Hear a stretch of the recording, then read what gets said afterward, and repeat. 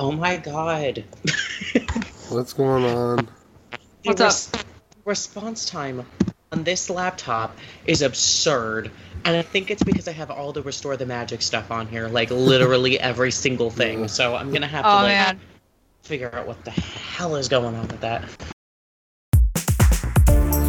Are you nostalgic, a parent, or perhaps a child at heart?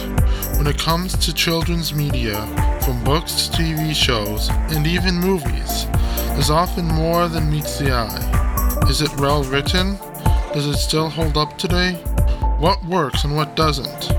Or maybe you wonder what went on behind the scenes of that work. Together, a trio of adults who are also kids at heart will critique and comment on one piece of children's media each episode.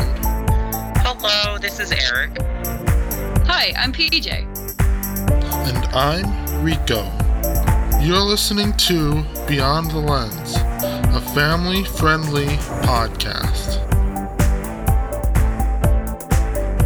So welcome to a new episode of Beyond the Lens.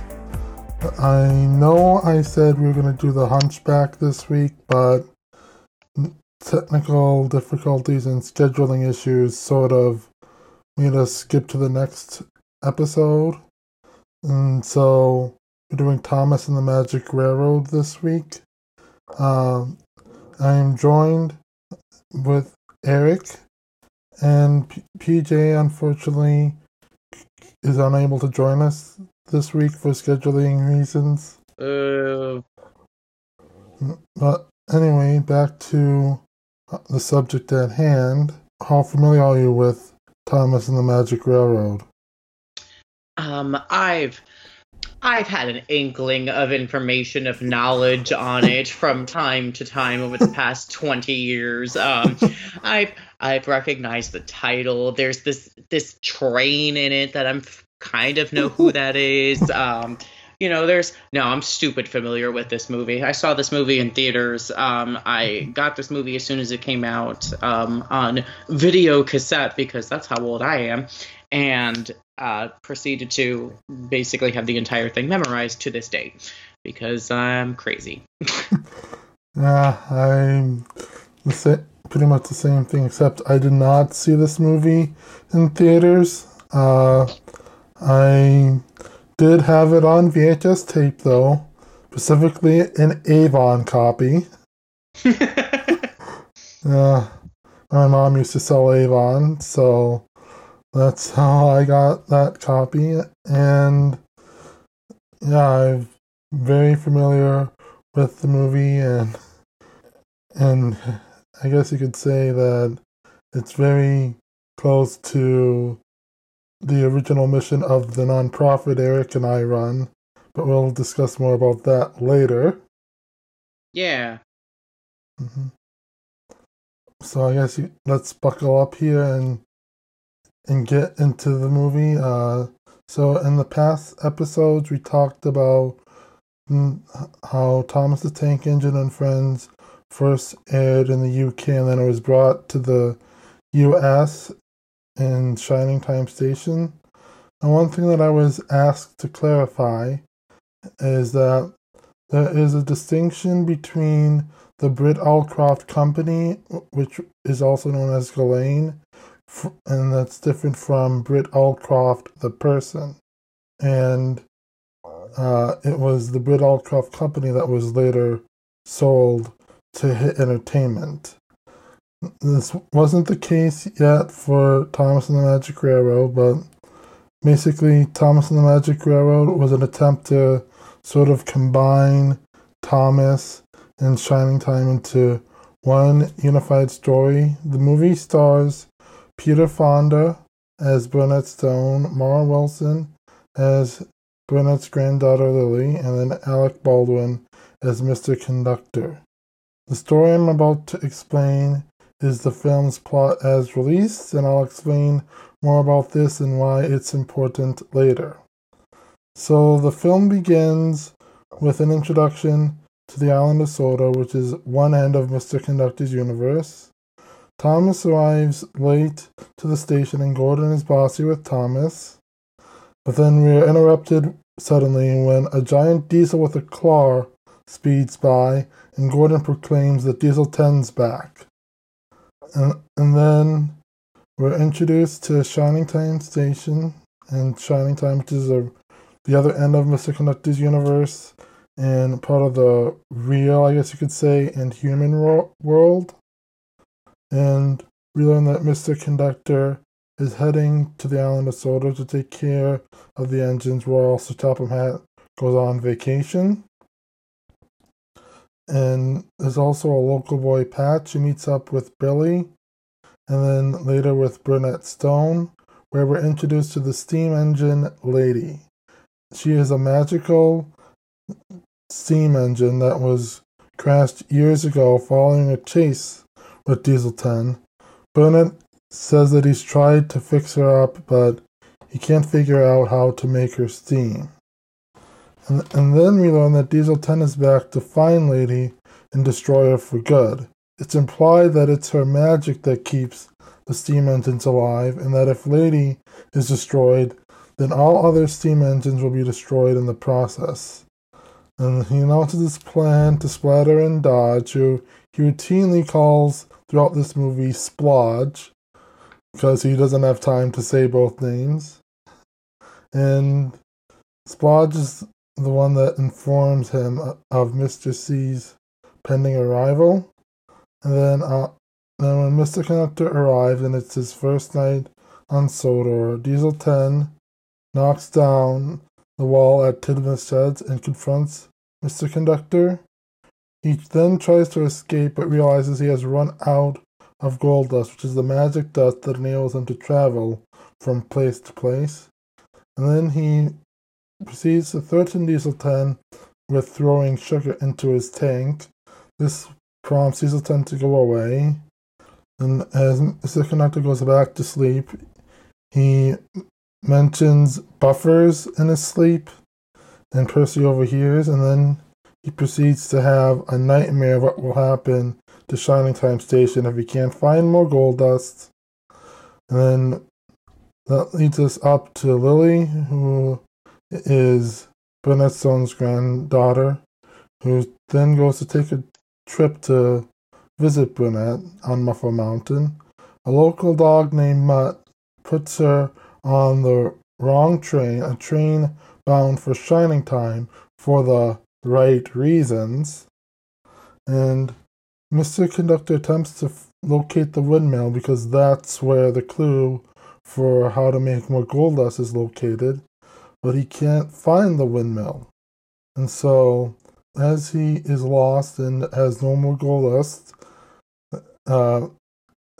this next scene is sometimes joked as the moment where Alec Baldwin becomes insane for the first time, because a rabbit gives him carrots and celery, which he then eats and says random words, one of the words being beach, which then makes him think of his cousin Junior, who is a beach bum and is much of the film's comic relief. And so he calls him up on Bellflowers, which is like a telephone made of flowers. And he finds out that he's low on gold dust too, so Mr. Conductor instructs Junior to find his emergency supply of gold dust in Shining Time Station. And that's when Lily arrives to Shining Time and crosses paths with and meets Junior for the first time. Eventually, Stacy Jones, the station manager, finds her and takes her back to Burnett Stone on Muffle Mountain. And then later that night, Thomas and Percy speculate that Mr. Conductor travels from Shining Time to Sodor via a magic railroad. Diesel 10 overhears the speculation, and Toby intervenes as Diesel 10 announces his plans to find and destroy the buffers that lead to the magic railroad. And then Toby distracts him with his bell, and this prompts Diesel 10 to knock over the roof with his Pinchy, which is his claw, his name for the claw. And then next day, Henry is in need of special coal.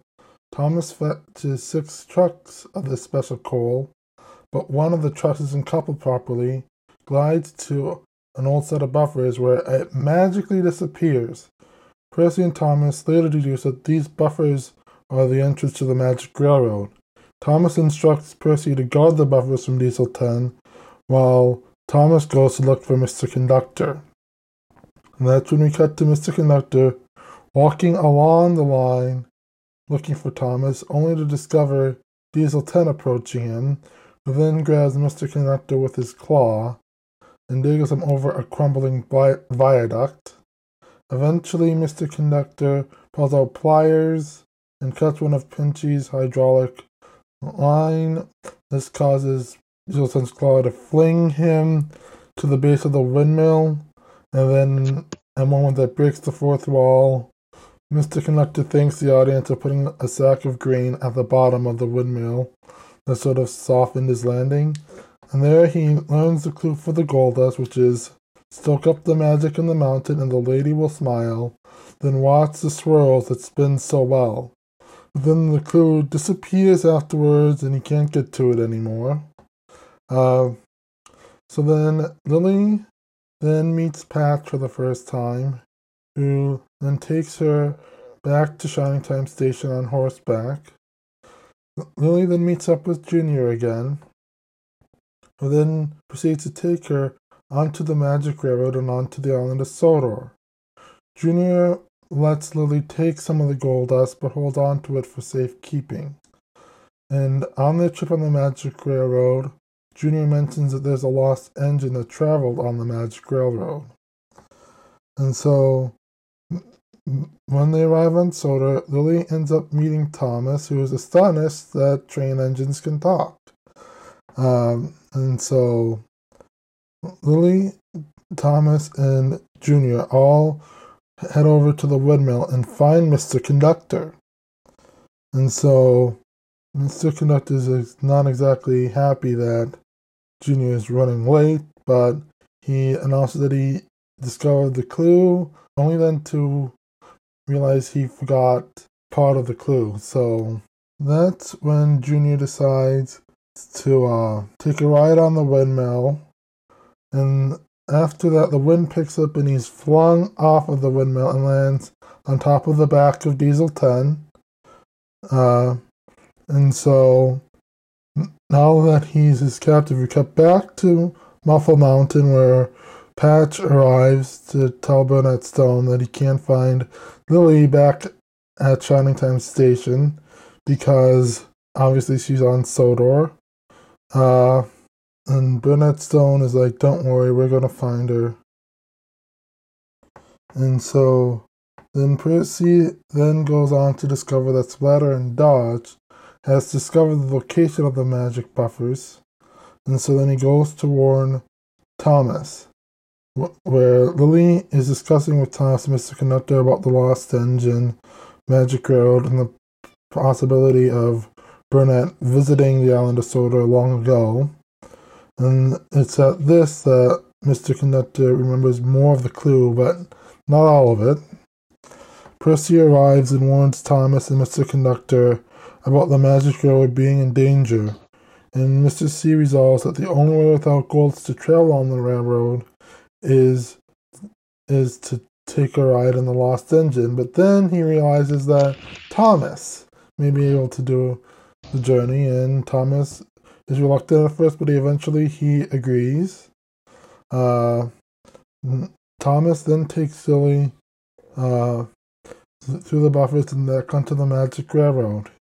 He rediscovers the missing coal truck from earlier, and Thomas goes back to couple up to it, and he takes that and Lily back onto Muffle Mountain, where suddenly a huge gush of wind knocks Thomas, but not the coal truck, down the mountain and into another Magic Railroad portal. And while that's happening, Lily reunites with Patch and takes Lily to Burnett's workshop.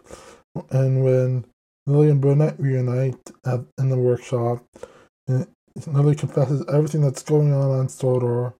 Then Burnett looks up at Lady, And then Lily realizes that Lady is the lost engine.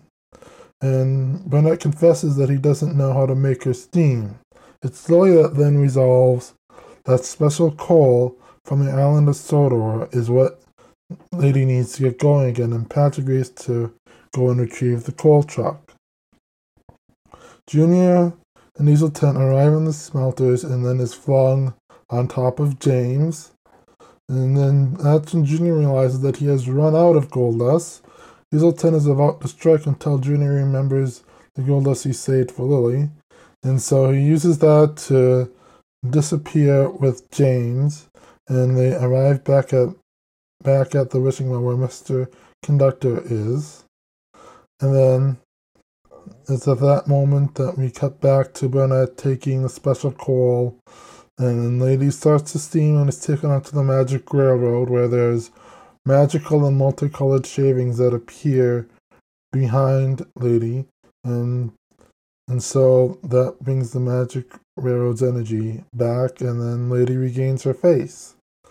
And Thomas then meets up with them all, and they all arrive back on Sodor, and then that's when Diesel 10 comes back and realizes that Thomas is with Lady and instructs Splatter and Dodge to come and destroy Lady with him, but Splatter and Dodge betray Diesel 10 and insist that he destroy Lady himself.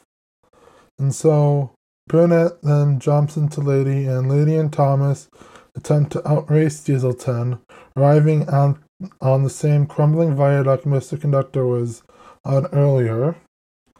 Then, as Lady crosses the viaduct safely, a hole opens behind Lady and ahead of Thomas, who then goes on to bravely jump the gap, but then the rest of the viaduct collapses and Diesel 10 falls down and lands in a barge filled with sludge.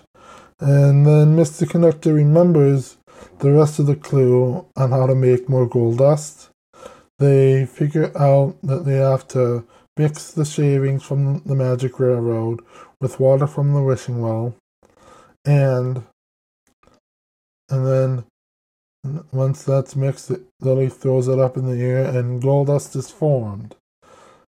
And so Junior gives some of the gold dust back to Lily, and then Junior tells Mr. Conductor that he's ready to work and not just go back to the beach. And that's when Mr. Conductor gives him his cap for being Mr. Conductor, and that's when Mr. Conductor learns that the Topham Hatt is coming back and goes to meet him. Then Lily gives the gold dust to Burnett, who says they should share it between each other to remember the shining time together, and puts it in Lily's toy Bluebird that was seen throughout the movie. And with that, the movie ends with Shining Time scene still intact and Thomas riding off into the sunset. Hey guys, did that plot sound like a bit of a mess? Because it is.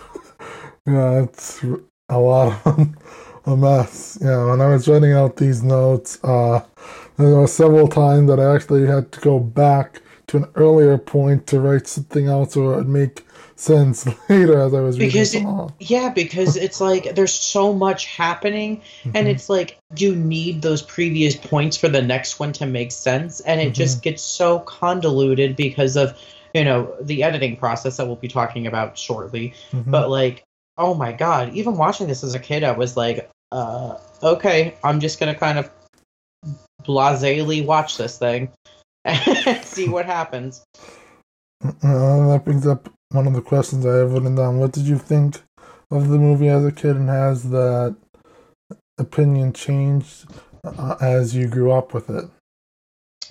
I mean, I enjoyed it as a kid. What happened when I first saw this in theaters, we went with my mom and grandmother to a movie theater that was doing like a special like Saturday morning event. And we went to that movie theater to do all the free special event stuff. And then my dad took us to a different movie theater later in the day because the other movie theater was cheaper. So this is my family. So we went, and so they did like face painting and like snacks and like different craft things, and it was super cheeseball-y and cute and whatever. So, but there were like a ton of kids there, and they got one of the employees to dress up as Mr. Conductor, and he was walking down. He's like, "I'm Mr. Conductor," and my brother and I both looked at each other and were like, "Oh, that's not Mr. Conductor." we were super polite when he came up to us, and we held our end of the conversation. It's almost like when you go to a theme park and meet like a character, and you're like, that's not really Bugs Bunny or whatever it is. But like, also you're going to keep up that like that thought process of like, I'm going to pretend. So all these kids were coming up and like, oh my God, I'm so shy. Da, da, da, da. And he comes up to us like, excited for this movie. And it's like, it's about time this train got a movie. I was super judgmental as a kid as well as I am as an adult. So like, it just never went away. So yeah, he came up and we played this game, and I turned to my mom after he walked away, and she goes, "Oh, he was very nice." I said, "Yeah, but he was fake." So we went inside and we did all the face painting and stuff. And it was, you know what's awkward? This has nothing to do with the movie. You know what's awkward is the fact that face painting trains. Either I have seen pictures of where they do the entire train face over your entire face, which is super awkward. And then there's ones where they like do a blue box and paint a circle and smiley face and a number 1. And that's basically what we got. And I was like, this is a mess.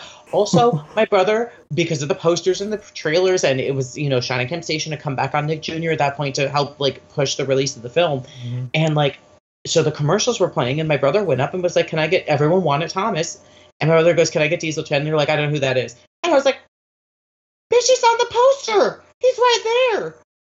It's a big brown box with a giant claw. Like, oh my God. Like, you are literally at this premiere of this film. Anyway, we went to the movie later. I enjoyed every second of it because it was Thomas and I was going to enjoy every second of it. And I was kind of like, whatever. I didn't really question the choppiness of the film. And, as an adult, it's okay. So there's a YouTube channel that I've found, and this guy does reviews of movies and other things, and his scale is positive or negative numbers, and the positive numbers are like actual enjoyment of the film, and if it's like a 10 on the positive side, it's an absolutely amazing film. And he goes on the flip of the other side, if it's a negative 10, that means that the film was terrible, but it had ironic enjoyment. I feel like Thomas and the Magic Railroad is like a negative 8. Like, it's not it's a okay film, but it still has entertainment value to it. So I can still watch it and be like, oh, that's a cute movie. But I also wouldn't say it's the best movie in the world as an adult. Right. For me, when I first watched the movie, like, I guess, like you mentioned how Shining Temptation aired on Nick Jr. and I remember watching it and I was confused, like, why is that guy Billy? That's not the same Billy, and it's not the same Mr. Conductor, and all this stuff. That threw me off a little bit. But it's funny because that didn't bother me so much. I was just kind of like, whatever. Like, people get replaced all the time. I mean, it was like the same stuff between season 1 and season 2 of Shining Temptation, where we just added new characters and like gave barely any explanation, and it was just kind of like, okay, here we go. Well, that's different because they were different kids, different kids with different names. It wasn't, I mean, with the exception of Mr. Conductor, there wasn't like they hired someone else to play Harry again. The same character, yeah, you're right. And so, that threw me off, and I did find the movie hard to follow a little bit at that age, but then as I grew up a little bit, and I want to say I was like 9 or 10 when I came back to this movie, and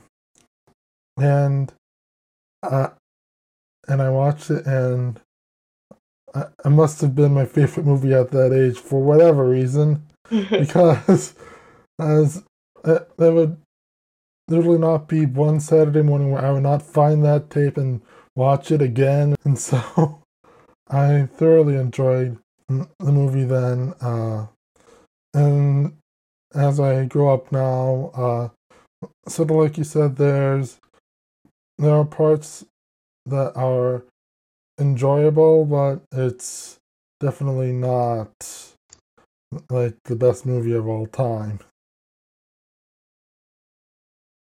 But one thing that I will say that is generally praised throughout at least the Thomas fandom is the music and the score that was in the film. 100%. This is one of the best scores and the best soundtracks for any movie I've ever watched. It's very, for the most part, it's very almost meditational. It's very calming. Obviously, where it needs to pick up, it picks up, and it gets very dramatic and like, oh no, what's going to happen? But also, I feel like a majority of the score is just, I listen to it and I'm just like, oh, this is just so nice. This is so wonderful. And it gives you that vibe of A Shining Time where this place doesn't actually exist, but you hear that music and you're like, yes, this is the tone of what I want. It matches the tone of the TV series. It works beautifully. Yeah. And I also will say that that the score that was, at least the tracks that were released on the soundtrack, the score written by Hemi Man is actually one of the reasons why, one of my favorite instrumental music genres is film score music or TV score music, and so that's a testament to that. Let's talk briefly about the character performances that as they appear in the final cut. Because there's controversy on Alec Baldwin's portrayal of Mr. Conductor because he's crazy. It's so funny because and I know which video I'm talking about. So Nostalgia Critic goes through and talks about this film, and it's so true what he says when he talks about there are all the different actors. It feels like they're all acting in completely different movies. Alec Baldwin is insane during this movie, bouncing off the walls, and Peter Fonda is super depressed the entire time.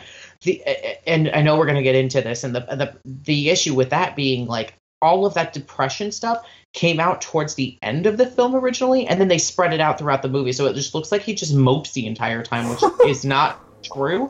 And you have Mara Wilson, who's just kind of lost in the mix. And then you have, and you're trying to keep that Shining Time Station stuff alive, and then those characters basically disappear into the distance and get no plot development at all. And they're just kind of like, hey, we're here. So it's but everyone commits so hard to these roles. And they just, it makes me so upset that they all don't click together. I would agree. I don't know if you read this, but I listened to the audiobook of Mara Wilson's memoir. It's so good. She's such a good writer. Yeah, and that, I guess, knowing what she was going through around the time of the making of this movie, I can sort of see why she would get lost a little bit in her role.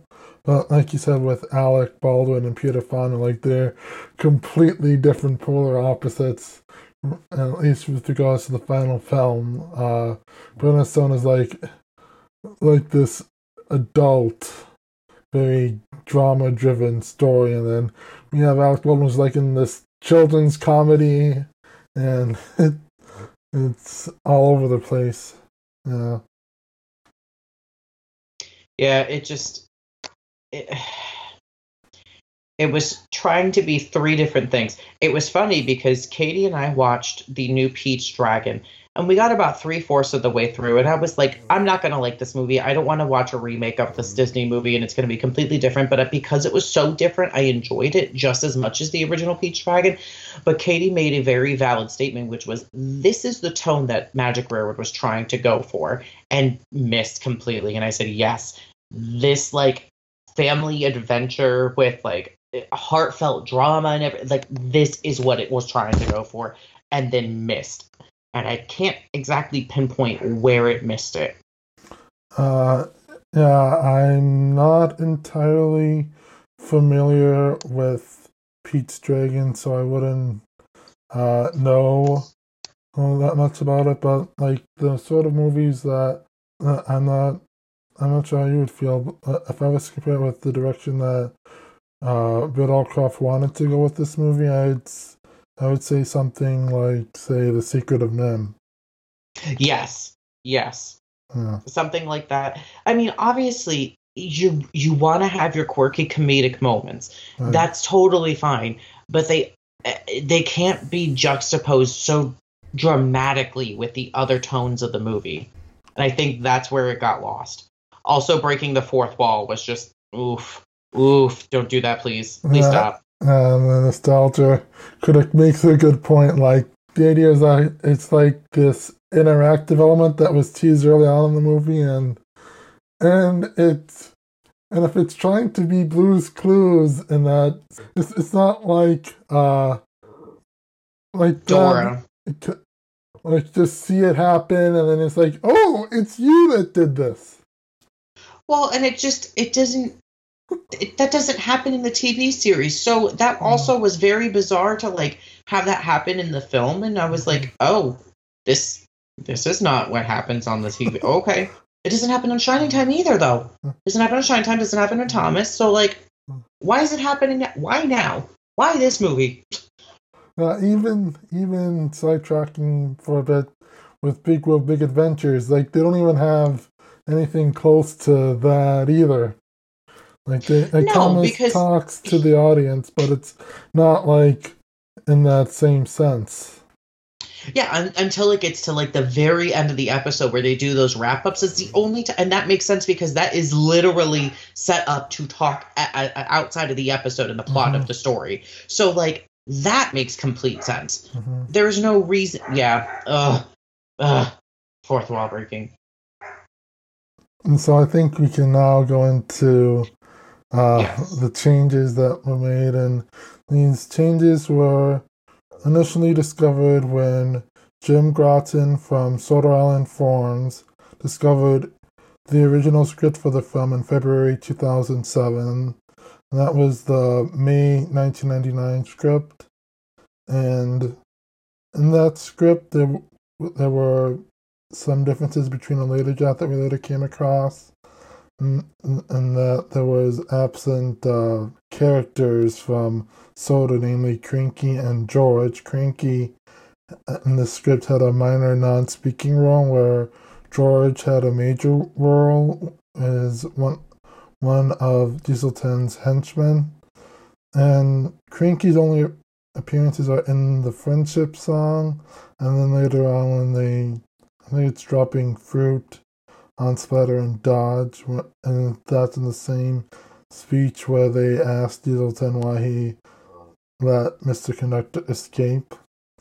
And then another thing that's different in that script is that Dieselton apparently sneaks back and hears Mr. Conductor mention the buffers in his sleep, and that's what prompts him to instruct George to destroy all the buffers on the island. In exchange, he will destroy Tid Mistress and turn it into George's own personal roller rink, and that has a daydream sequence somewhere in there. And eventually, George starts to have second thoughts about this. And then, at the end, Dieselton instructs George to destroy a set of buffers, or the actual magic buffers, and George ends up betraying Dieselton in this version, asking him to smash the buffers himself. And so then Splatter and Dodge are then instructed to do so, but when they attempt, they end up getting derailed, and that's the next scene, is where Liddy comes back to life and returns to the island of Sodor. And like I said, these details and characters were written out in a later draft, which was dated August 1999, and fun fact that August script was actually completed on my birthday. So anyway, but the rest of the changes were then made during a test audience screening during post-production. There were voice cast changes. John Bellis as Thomas, who was cut because he made Thomas sound too old, and that's the same reason why the original UK narrator Michael Angelis was cut as Percy and James. And then Keith Scott was originally cast as Diesel 10, and then he was cut because his voice sounded too scary. And then Neil Crone later went on to voice Diesel 10, but then he was forced to change his original accent because he originally voiced it in a Russian accent, and they feared that the voice would be perceived as politically incorrect. And then it's Patrick Bean, I think is his name, who was the only other original voice cast member who was then cut for unknown reasons. But then we get to the main change that everyone seems to talk about, and that is the original human antagonist, P.T. Boomer. Diesel 10 was originally supposed to be a new engine arriving on Sodor, and was a secondary antagonist to Boomer. Boomer was the main antagonist. P.T. Boomer was portrayed by the late Doug Lennox. He is described in the script as a drifter through choice and not circumstance. And his backstory is that Boomer was jealous of Burnett's relationship with his wife, Tasha. And we learned that something I didn't mention before, Tasha and ended up dying before the events of this movie. But anyway, Boomer did not believe in magic and instead put his faith in money, and he crashed Lady as an act of revenge. He returns 40 years later, and he's a dark and bitter character who's determined to find Lady and destroy her for good. And Boomer is the reason behind Mutt's unease throughout the movie, and it's also the reason why Mutt led Lily to Shining Time instead of Muffle Mountain. Throughout the movie, he spends most of his time either confronting Billy Two Feathers or Burnett Stone, and as well as digging into Muffle Mountain looking for Lady.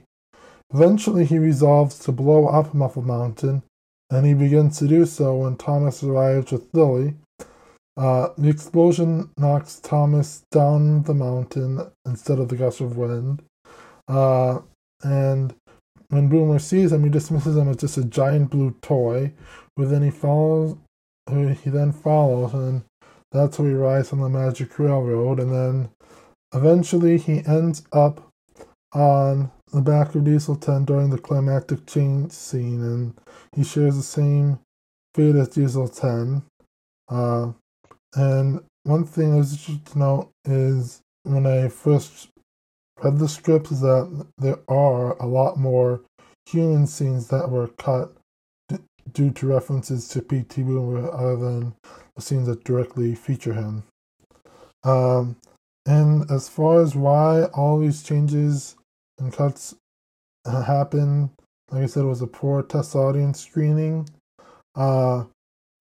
It was discovered the kids in the audience really understood and was invested in the model train action, but didn't understand and got bored with the human action, as well as deeming P.T. Boomer too scary. And so the studio forced Brett to make all these changes against her wishes at the last minute.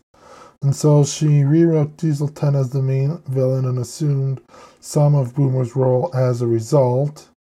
And that required the magic element to be added to Sodor, and that sort of contradicted the vision of Sodor portrayed in the Railway series, which is the original book series that Thomas was based on. And there are many other criticisms that were made to the final film, some of which we talked about already, that in this unreleased version of the film, these criticisms just aren't the case as much anymore. Yeah, it's a bit of a mess. Yeah. Well, and what's interesting too is once you start to figure out where the plot points are, those missing pieces, it's like, oh, this entire scene or this entire movie makes way more sense. Mm-hmm. Yeah, I believe it was, I'm not sure if I'm going to pronounce this right, Nelson Ferreira or something like that. He was the supervising sound editor as well as the ADR editor for the movie, and he was interviewed by SIF, and he's told them that not only were the changes were unprecedented, it was also the case that it was like, if you looked at the script and looked at the movie that came out as a result, you would think that these were totally different movies. Yeah, because they do feel like completely different movies. As you can see, it was Britt and her creative team that worked hard to make her vision a reality, but executive meddling sort of ruined its potential. And so this is a question that I'd like to ask. Was there a time in your life where you worked really hard on something only for things to not go as you planned them? There's a lot of sarcasm in that statement, sir. Let's talk about. Is this a transition statement? I mean, I'll say it. I'll talk about Carrie. So in 2016, our nonprofit did Carrie the musical.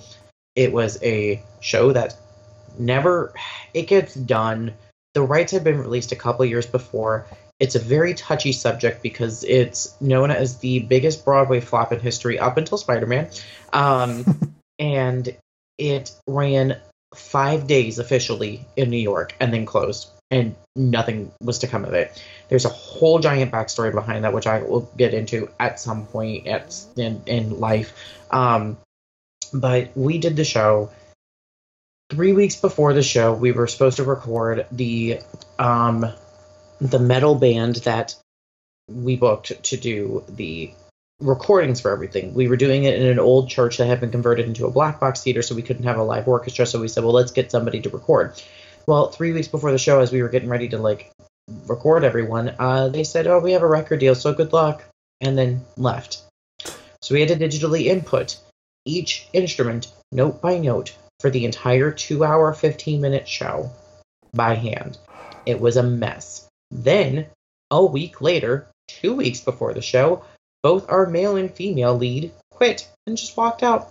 They didn't think that people were going to get their emotional investment out of the show and that the show was going to be trash. This is also the same person that said, why aren't we rehearsing with the set?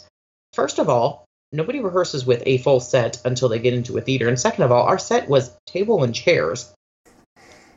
For Carrie and her mom, we had chairs we were rehearsing with. You don't need the type. Anyway, that was a whole big mess. So I had to jump in as the male lead, as well as co-directing and choreographing and doing the projection effects and doing the costume design with Katie, and it was and doing the orchestra. And then we had thank God, we had the most wonderful understudy for Carrie, and she was even better than the original. She did a phenomenal job, and oh my God, it was great. And we literally pulled that show together in 2 weeks. And the first weekend was rough. It wasn't terrible, but you know when you have a vision for something and then it you look at it and you go, this is not what I wanted. Let's fix this. That was kind of what we did between the first and the second weekend. The second weekend went phenomenally. Everything went really well. It still wasn't what we wanted it to be, but for the fact that we got through the nonsense that was that production process was just incredible. So, like, it's on my list to do Carrie again because of the fact that it's like, you know, there were things that we learned from that we've applied to all of our other projects that we've done in the future, but also, like, there's so much more that I want to do with it, and now that I have that knowledge, I know what I want to be able to do to fix it. So that's one of my stories of, like, things didn't really turn out the way I wanted, but we still plowed through anyway. There was a project in school for my freshman science class, and we had to essentially create a visual demonstration of Newton's 3 laws of motion. Mm-hmm. And being the person I am, and I'm sure you can relate to this, I wanted to do something that was, let's just say, a little bigger than necessary. I wanted to essentially create like a 10-minute short film in which was demonstrated using the 3 laws. The plot of the movie was, I guess, sort of stupid. It was just that someone got in trouble in class playing with a ball, and so for punishment he had to write a paper demonstrating Newton's 3 laws of motion using only balls.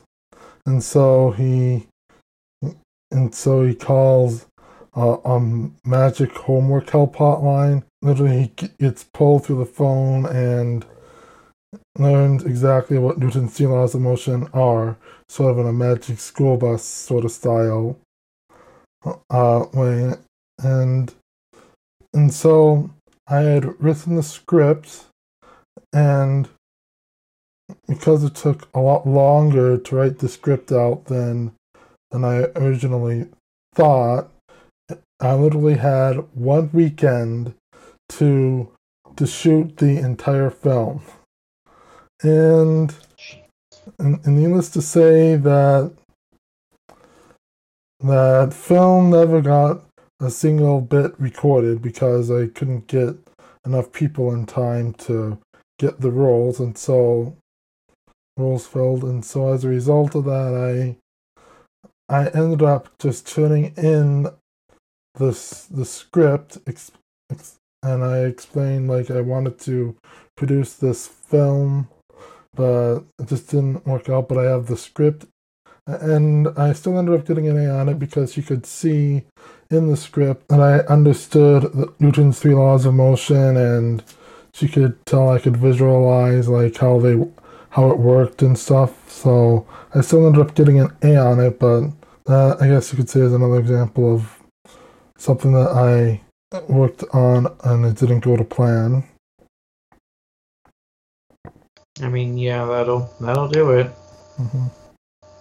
Before we move on, do you have anything to say as it relates to the changes? I think this was my first eye-opening experience to how much executive producers and people that think they know what they're doing meddle in the creative process and then ruin that creative process. My next example of this that I want to know the full story of is Brave. Because Brave, when I watch it, it feels like it's like 5 different movies shoved together. And I was like, this is super awkward. And then I found out that the production of that movie was a god-awful mess. And it basically was 4 or 5 different versions of a script shoved together, which is why I was like, this movie makes me feel uncomfortable all the way through because I don't feel like I'm getting anything out of it. And I feel like that's basically the same thing with Magic Railroad, is like, you see what happens when executives come in and completely meddle with the creative process. the original movie may not have been very good. It may have been wonderful, but we really don't know that because of what happens when corporate heads come in and start to go, oh, I think it should be like this, or nah, I don't really like this character, let's get it out. And because they're the ones that are like, quote unquote, in charge and funding the film, like, you have to obey them, but like, you know, and then there's that creative issues with like Barry Lyndon like leaving the process earlier on and all this stuff. So it's like, how would this movie have turned out if everything had actually lined up the way it needed to? So that's what I've learned from this movie more than anything is like, you know, yes, there needs to be a balance of like, don't let the creative people get too out of control because their vision will be lost, but also don't ruin that person's vision and process, or else you're going to get a crappy movie, which is kind of what happened with this. Is, you know, they came in and they said, we're going to do it our way, and then it made it worse because it didn't make any sense. Yeah, one of the more ironic things that comes out of what you said is, and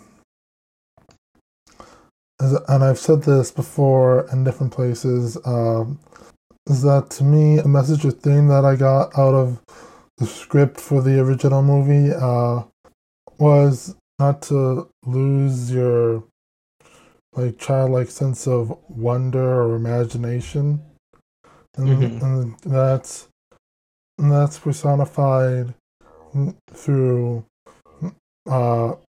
Burnett Stone's journey back to happiness, and as well as sort of the antagonist in P.T. Boomer, which sort of goes the opposite of that, is that he doesn't believe in magic and only believes in money. And if you want to get an idea of what I'm trying to get at, it's best said by one of the lines from Burnett Stone in the original script. This is something along the lines of, Boomer has no sense of character imagination. He believes in making money instead of making sense.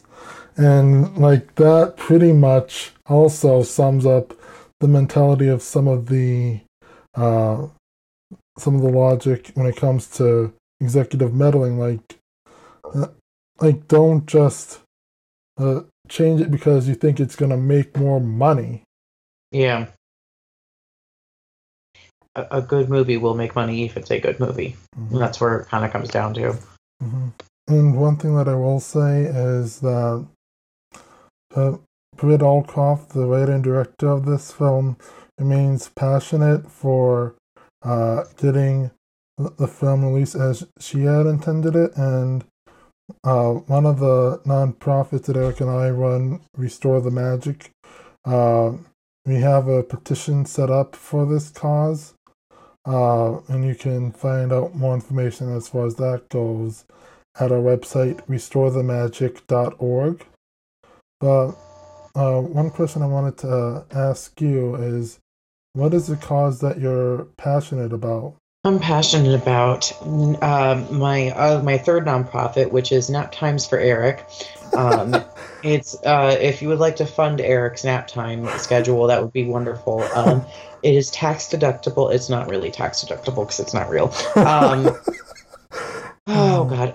Well, recently, as within the last couple weeks, actually, I am a huge fan of author William Joyce, and he, on the kind of the same level as Restore the Magic, he's an author. He wrote the book series that the movie Rise of the Guardians is based off of, and which didn't do too well in theaters, but it is one of my favorite movies. It's so beautifully done. That's the one with Jack Frost and Santa and the Easter Bunny and Tooth Fairy and Sandman and all that.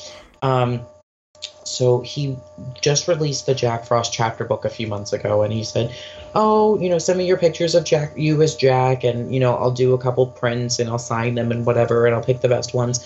Well, the response was so overwhelming that DreamWorks Animation was like, oh, this is still, what? People want this? Well, maybe we'll make a TV series. So William Joyce is like, make this happen. Make it, because it was supposed to have sequels, movies. It was supposed to have a live arena tour, and then it canceled everything when the movie did bad. So DreamWorks is dumb and like decided to just continue to make Shrek movies until the end of time because we're doing another one. And I'm like, guys, you made such a beautiful movie. Like, why not do something more with this? I think this would be something that actually has plots to develop, unlike Boss Baby. Like, who cares? Who cares about Boss Baby? Give me something more adventurous with these kids and these, like, guardians of childhood characters. So anyways, so that's something that I'm super passionate about, is just pushing things until they get done. Because that's basically what we're doing with Restore the Magic. That's what I'm going to continue to do with Rise of the Guardians. There's a bajillion other things I'm passionate about. I'm passionate about Hipster Mickey. There's a line of art prints that are Mickey and Minnie in their hipster form, and they are wonderful. And I'm like one of the 3 people that likes it, and they just decided to discontinue the line and not do anything more with it. So now I'm all emo and depressed and upset about it. So yeah, I'm passionate about music, passionate about musicals, passionate about reading, I'm passionate about nap time. I'm going to keep going with that theme. I've got a lot of things, and I don't know which one to focus on the most. Nap time should be the one I focus on the most. What about you? For me, I guess the 2 causes that come to mind are suicide awareness and prevention. Because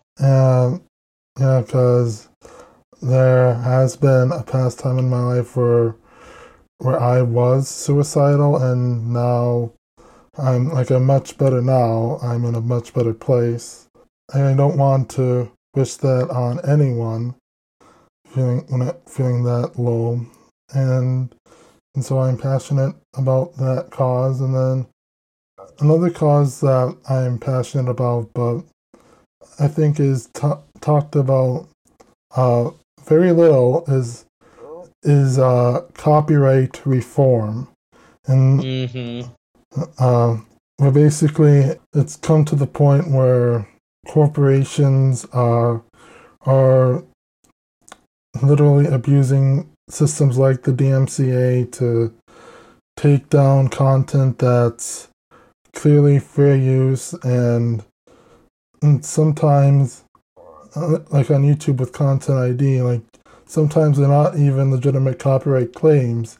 Like, I was just seeing a tweet earlier today where a person uploaded 3 videos, and each video was 10 hours long, that was of different color noise. Like, there was white noise, pink noise, and I think one was brown noise.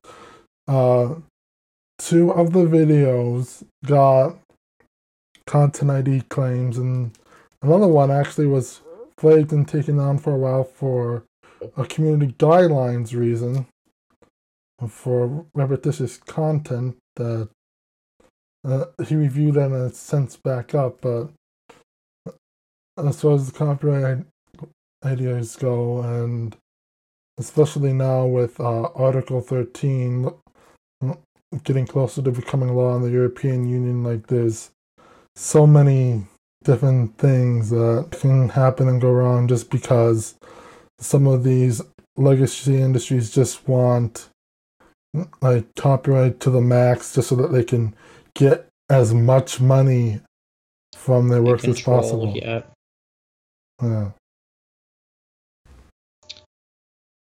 It's irritating, I know. So there's that. See, you went way more in a serious route, and I was like, yeah, I like this movie. Way more serious than I was anticipating. There's variety. That's good. Yeah, I mean, I think a lot of, especially with after Pulse happening, like everyone in Orlando's been like super involved with building up this community and being, a unit, and gun control laws and all that kind of stuff too. I know that is a super, super touchy subject, and it's like, well, this is the problem that I also had. This is a very side note, but talking about like people making roles or being in charge of things. we talk about, like, you know, the various places I've worked, somebody has to get, we will tell people, like, hey, this is a problem, it needs to get fixed. They're like, yeah, that's fine. This is a problem, it needs to get fixed. Hey, yeah, it's fine.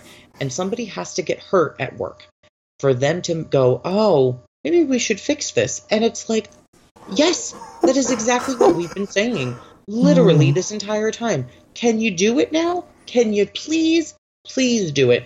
So I feel like it's kind of the same way with a lot of these laws. It's like we are telling people about things and saying this is a problem, but even sometimes when people get hurt, it still is like completely ignored. And I'm like, guys, let's stop and think about this. And it's the same thing with like these copyright laws, like you were saying. Like it's just it's so much control over everything, and it's like, yes, there needs to be some control, but also you need to let people have their creative freedom. That's part. That's a lot of this issues with the entertainment industry as a whole. Is like there's a lot of creative holding on. There's like a giant claw holding on to like the creativity of people, and it's like, please just let them have their energy. But maybe in the future we will see things fixed. God only knows. Yeah. And so I guess to bring things back to Thomas and the Magic Road, are there any final thoughts? I'll be interested to see what happens with Restore the Magic and its mission to release Thomas and the Magic Railroad, the Lost Edition. We will see what happens with that. Please sign our petition. Because Mattel is interested in speaking with us because we have organized things and we are professionals and we know how to talk to businesses, unlike other people that think that they know what they're doing and they think that they're in charge and they think they know how to run a petition and they don't. Not bitter. I had my serving of vinegar tonight. I think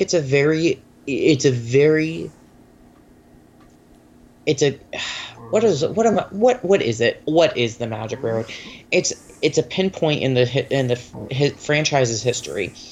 You bring up Magic Railroad and you know exactly where in the timeline of the franchise history it is. It's right at the end of where it's involvement in the series and the franchise. It's the only worldwide theatrical release film. Like, we've had limited releases of things here and there in the past.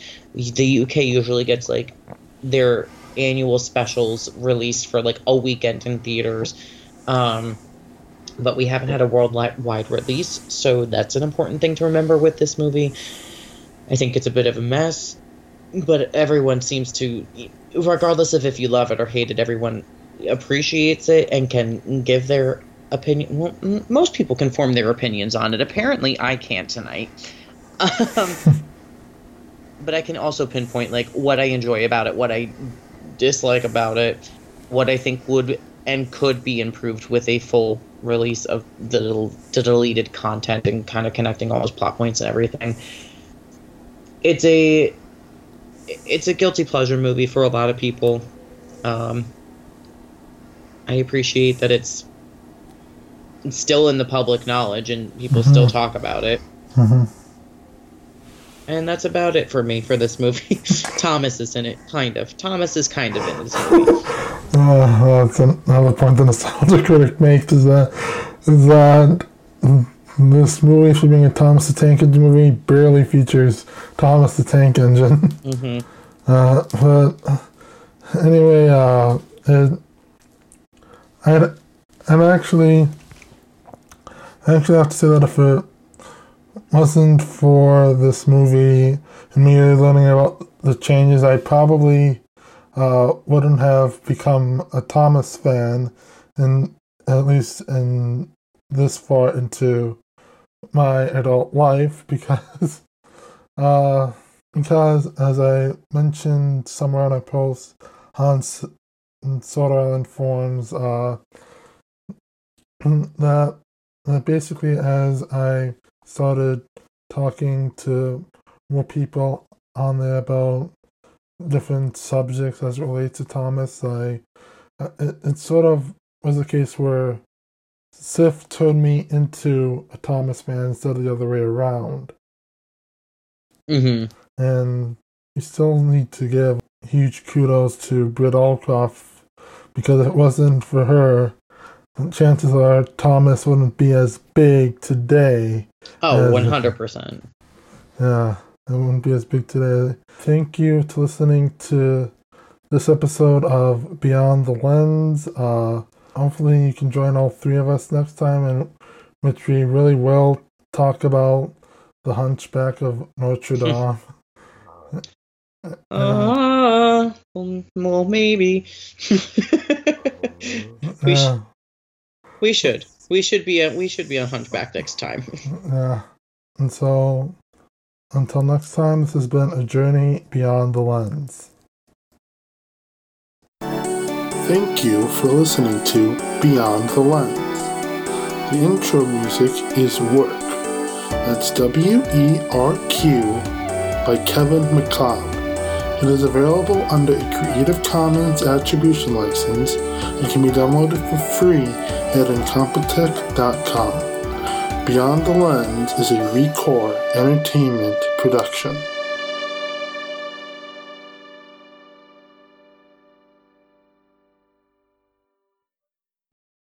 And believe me when I say P.T. Boomer the Cut Villain has nothing on Frollo, like, compared to anything at all. Like, if Frollo is in a G-rated movie, there's no reason why P.T. Boomer couldn't have been in a G-rated movie. Just saying. Yep.